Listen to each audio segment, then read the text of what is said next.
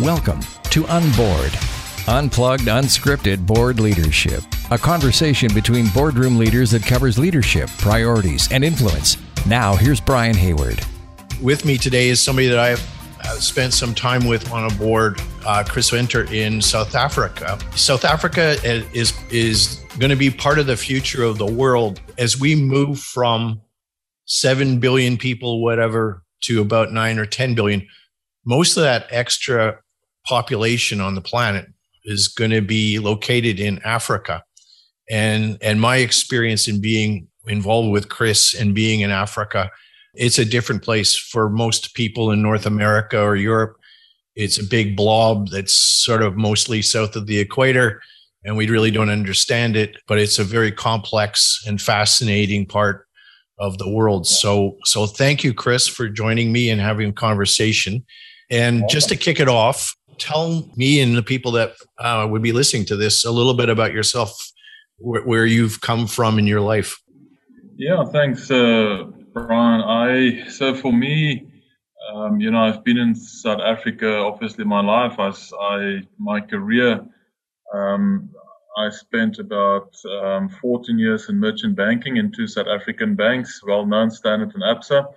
And primarily in those 14 years focusing on food commodities and the financing of those food commodities. So merchant banking, we looked a lot at trade finance, structured trade and commodity finance. So the benefit for me in that is I learned a lot about finance. I learned a lot about, international finance. I spent close to 3 years in New York, financing flows of food commodities between South America and Asia. And then on my return, I joined an agricultural and food company, and I spent about 3 years managing the financial services business, and then I became the group CEO for 11 years. So I did leave them beginning of 2020 to start my own investment company looking at food and agriculture across Africa, with a specific passion for food security. And as you referred to the growth in population, for me, that is partly my mission and my vision, is to try and make a bit of a difference for generations to come in future and in terms of the investment that I'm doing. So that's the exciting part, but that's in short my career. So you mentioned that you were in New York for 3 years. I forgot that. And was there ever a time when you were tempted to stay in the Big Apple? There must have been opportunities for you, even for your family, to say, we're in the center of the universe. Yeah, it was. I mean, it was a huge opportunity for us as a family, and we came into New York in August 2002. So, it closed on a year after 9/11. So, which was an interesting period to get into New York with everything happening and all the changes. But also staying here, I learned so much, and it was such a big blessing. But I did have an offer to stay there. It was a big decision for my family and myself to come back. But ultimately, we felt that our let's call it purpose is in Africa, to make a difference, and that's probably the biggest reason why we came back to South Africa. So that was an interesting one. I mean, you got to know Africa, so you have a special place in your heart for Africa.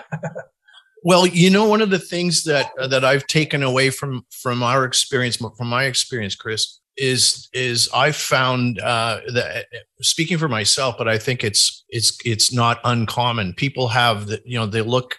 If you grow up in North America or Europe, you see this big landmass called Africa, and you think of jungles and gorillas, and then there's a dry part down in the south.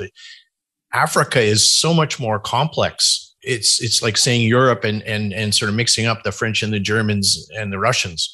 If you had to sort of say, what's the biggest misconception people have of Africa and the African continent, how would you describe that? I think, as you were saying, a lot of people refer to Africa almost as a country, and people forget it's 54 different countries, different legal processes,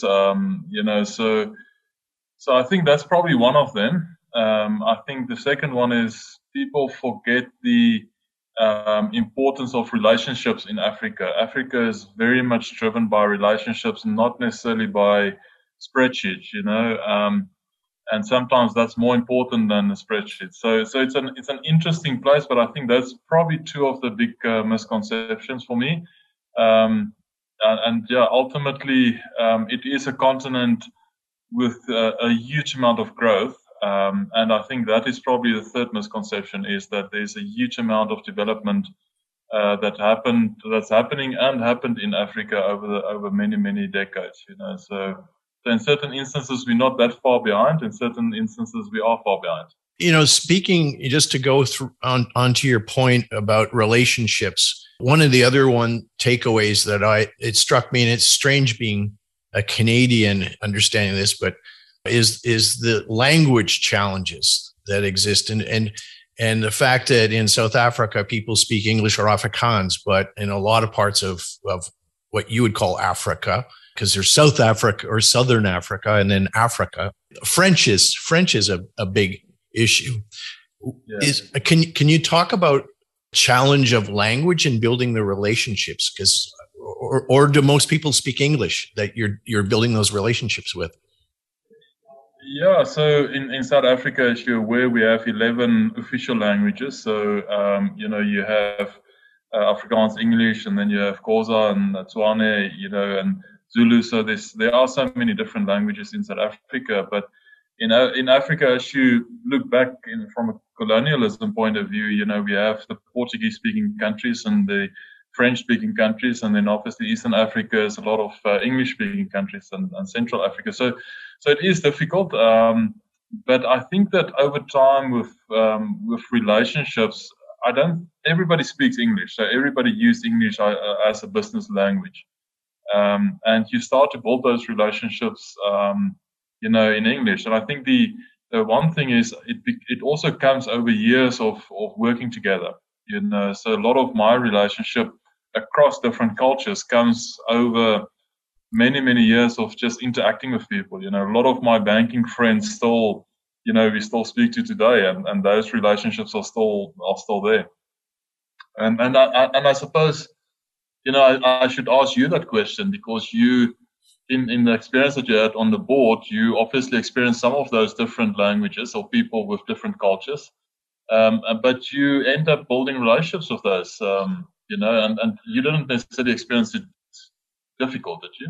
I think the interesting thing about it is not the language necessarily, but when you're on a board, because is the way that people think, and I look at in our own country in Canada.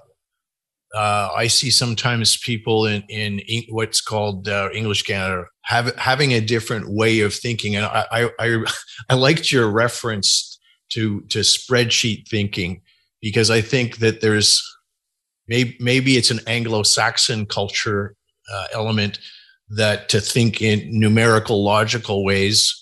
I find that the Québécois, even in media, the difference, in English media, reporters report the facts, and in French media, the reporter is actually expected to contribute how they feel about what's happening. So I don't know, is that something that you see happening even at board levels in the people that you deal with in Africa? Yeah, absolutely. So maybe just to carry on a little bit on that point. I mean, when I was in New York, I was fortunate to manage a team of professionals in structured trade, commodity finance that, came from 5 different countries, and I think in a sense I learned a lot about the multicultural teams at that point in time. So coming back to South Africa and sitting on a board where you have 5 or 6 different cultures, it became part of your systems. Even in my executive team, I used to relish, enjoy the opportunity to have more cultures involved, because you get completely different perceptions into one point of debate or discussion. So sometimes it can be annoying. One needs to manage the process and manage the expectations. But definitely, I think it is something to understand, the multicultural people sitting on boards to understand where they're coming from and their perceptions and the contribution that they can make in those areas.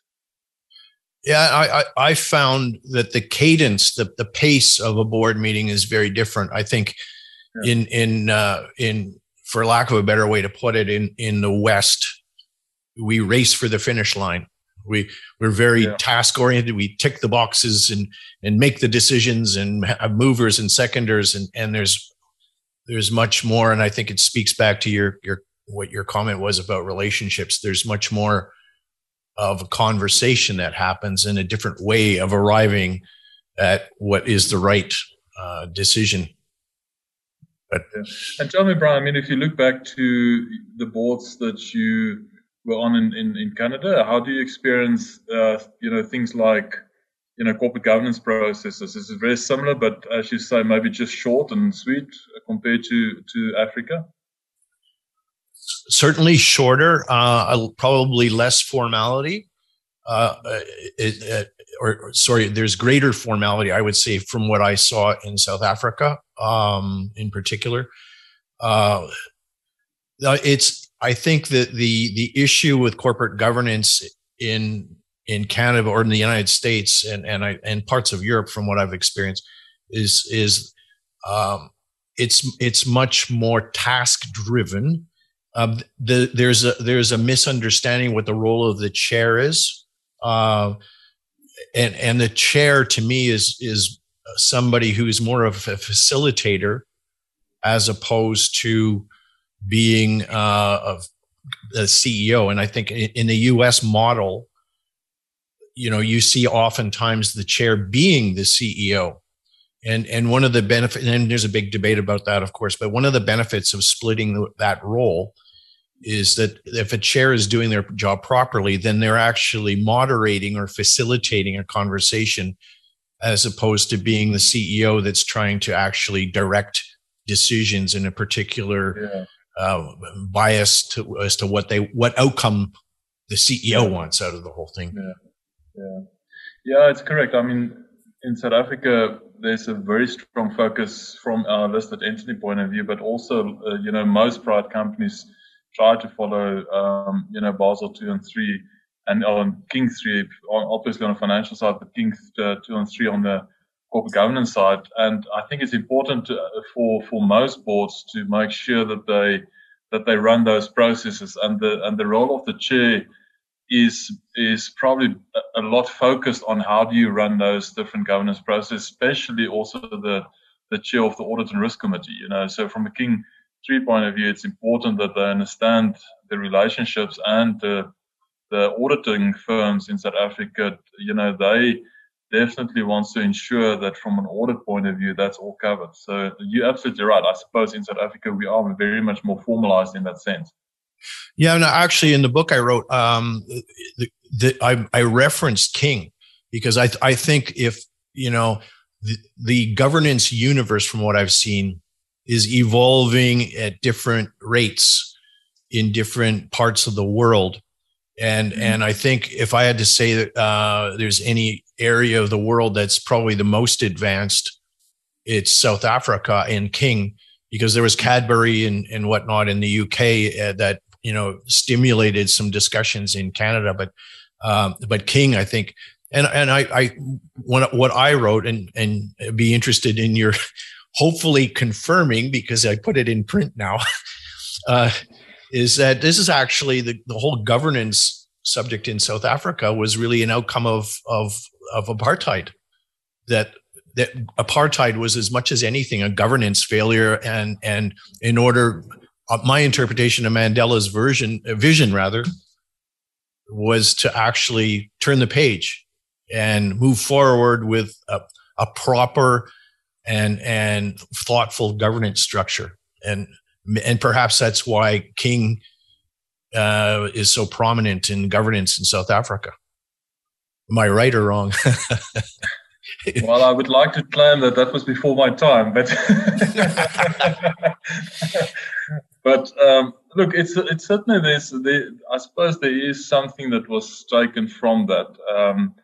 But I must say, generally, South Africa, even when I started in the early 1990s in terms of my working career, governance processes were very much, there was a big focus placed on compliance. I suppose, during 2009 with the financial crisis, the governance processes did get a big additional focus, in terms of just complying with all the different regulations.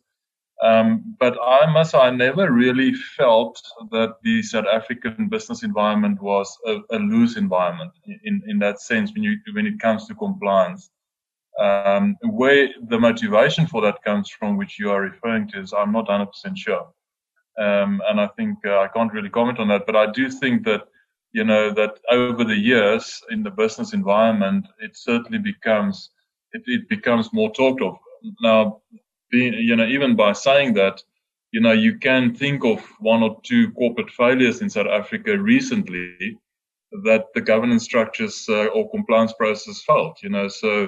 So it's not necessarily a bulletproof process, but certainly there is a focus on it, and certainly there's a bigger focus since those corporate failures that was very well written about, and that international companies, that people now are saying, okay, maybe we should think differently on one or two things. The one concern I always have about compliance, Brian, is sometimes it does become a tick box event, rather than a proper audit process. And I think for me, compliance is always trying to find that balance between, people really understanding the business, so your internal audit team really understanding what they're auditing, versus just, ticking the boxes from a king point of view. Yeah, and I think it's a very subtle point, but it's the spirit of the compliance that's important, not the actual outcome and the score. Because there's measurement systems in South Africa that BEEEs, etc., that and the like, that generate a number, and the number is not really what's important; it's what's underneath the number. Just in that regard, lately in a lot of North American, Western Europe, etc., governance. Speaking of letters, E, S, and G are front and center. There's conferences, there's seminars, there's webinars, etc., and lots of focus on that and the governance industry. Is that ESG? How is that viewed in parts of Africa? Because a lot of ESG in North America, to me, is the last of the letters, is green. There's a huge desire to move off of carbon because of climate change. Is green as prominent in parts of Africa? Absolutely. I mean, it's look, I can't speak for all African countries, Brian, but certainly in Southern Africa and certainly in South Africa, the ESG process and auditing ESG contributions are obviously key. I mean, we see more and more financial institutions making that part of their almost like credit scoring, and in a lot of the, reporting to shareholders, especially listed shareholders, it's a big requirement. So definitely something that's getting a lot of attention, on different levels in the company. Is it, in your estimation, are there other issues that sort of are being pushed to the sidelines, such as social stability, poverty, currency, liquidity, education, because of a focus on things like climate? I think it's an interesting question debate, because I do think that the younger generations are very much focused on the environment, is very much focused on how products are produced. We see that in the food production area, how the traceability becomes important, that people want to understand, that the farmer used the right processes and production processes. So I think we're going into an environment where you look 20 years ago, it was really about yield and profitability, and over time, I think there is a general sense for how do we cater and look after our environment? How do we look after our, after the world and the globe? And I think the importance for us is, from a food production point of view and food sustainability point of view is to actually follow that trend, to make sure that your consumer is getting more attentive to that, and the consumer wants to make sure that they look after the environment. And I think that's definitely a change. It's a change in terms of certain things that you export. It's a change in terms of your younger generations in South Africa. So there's definitely a focus on that. And I suppose, Brian, I mean, I could ask you the question: is it similar? Do you see that change in Canada and in the States as well? Absolutely. I think it's in Canada, because we are in one of the largest exporters of petroleum products in the world. The green element in particular has been a very disruptive to places like Alberta, where the economy is founded not founded, but it's very prominent. I think the other issue that emerges, it's in Canada, we're a bit of a microcosm of the world, in the sense that we have very high immigration rates, which I think there would be people that say they're way too high, and there's others that would have a contrary point of view. But the cultural mix and especially through COVID, dealing with having sort of a society that coalesces it can be problematic sometimes, because people have more extreme views, and we're taking in 10 times as many people, not per capita, of immigrants, but than the United States. This year, I think the target's 400,000 people versus probably 40,000 of immigrants to the United States. And by the way, a lot of them are South Africans. So, there's something to be said for winter. And I know that your son plays ice hockey, as you call it. So absolutely. Yeah, no, absolutely. I mean, but they do like their hockey. So one of the things that I was thinking about before we got on, and my experience is, and you are probably one of the best people I can think of to speak to as a former or a current merchant banker or investment banker. What's the right time horizon for looking at investing in Africa? Do the New York bankers have too much expectation of, I've got a 3-year window here, and then I want a liquidity event, or 3 to 5? Is that flawed? Yeah, I think so. I think we earlier spoke about misconceptions. I think there is a misconception in the sense that margins in Africa should be much higher because it's probably less developed. I don't necessarily think that's true. I think there is an investment. People looking from the outside into Africa always assume or expect that they can buy cheap assets. And that's not necessarily the case, Brian. So looking at timing, I think, like any other place in the world, the timing is when you feel you can contribute to a corporate and make it bigger, and I think if you can get a good transaction on a good assets, it's probably a much better transaction to do than getting a good deal on a bad asset, or a cheap deal on a bad asset. So I think for me, it's really the timing for me in Africa is there are a huge amount of very good companies in Africa, and I think the misconception is trying to do cheap deals and then walking away from good corporates. To answer your question in terms of timing, I think there's no better time than now to invest. If you it depends, I suppose, Brian, if you're a private equity investor or if you're a long-term investor. I suppose from a private equity point of view, you almost, as you say, you want to exit in 3 to 5 years. And I don't think Africa necessarily lends it to that, in the sense of the corporates. If you invest in a corporate to turn that around and to change that in 3 years and to exit, by default, it depends on the size of the transaction. But I suppose by default, there may not be that big amount of companies that can invest.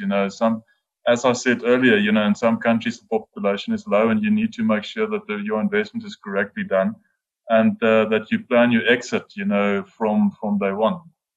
That makes much more sense for me. But it's probably your 5 to 7 year exit plans are probably better, or even 7 to 10 years. And I think those transactions are definitely there, and you can really create good value for shareholders or for investors in those transactions. And if you look at the 10-year transaction, you're not necessarily so worried about political risk. And I suppose that's probably the biggest issue for overseas investors are political risk, and how when they want to exit, what is the foreign currency going to do, and what is the exchange rate going to be. So they need to take that into consideration. But there are big companies in most of the countries that may be a potential buyer of the asset, at the time that you want to exit.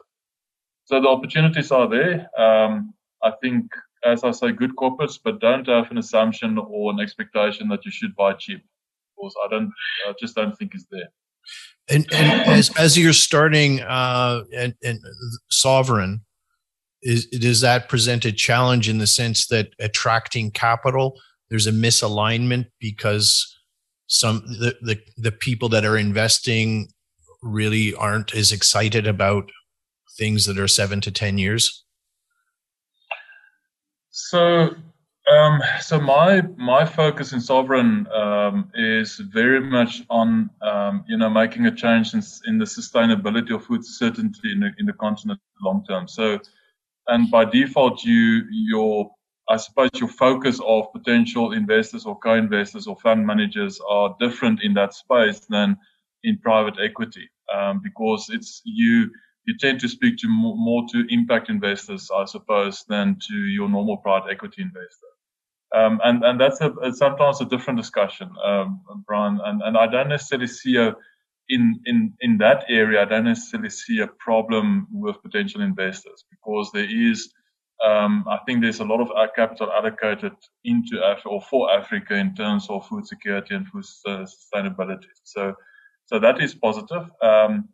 I do know that in terms of the South African environment, capital availability for equity investments is definitely there. It's actually talking to a fund manager yesterday, they in a sense see more liquidity now than they have some time back. So I think it's an opportunity for investors and for fund managers at the moment. Yeah, that's not what I would have thought, actually, because there's so much volatility in the world, and especially with COVID and the topography of vaccines, where some countries have vaccines and others don't, and even within the ones that do, that there's people that are just shrugging and taking a pass on it.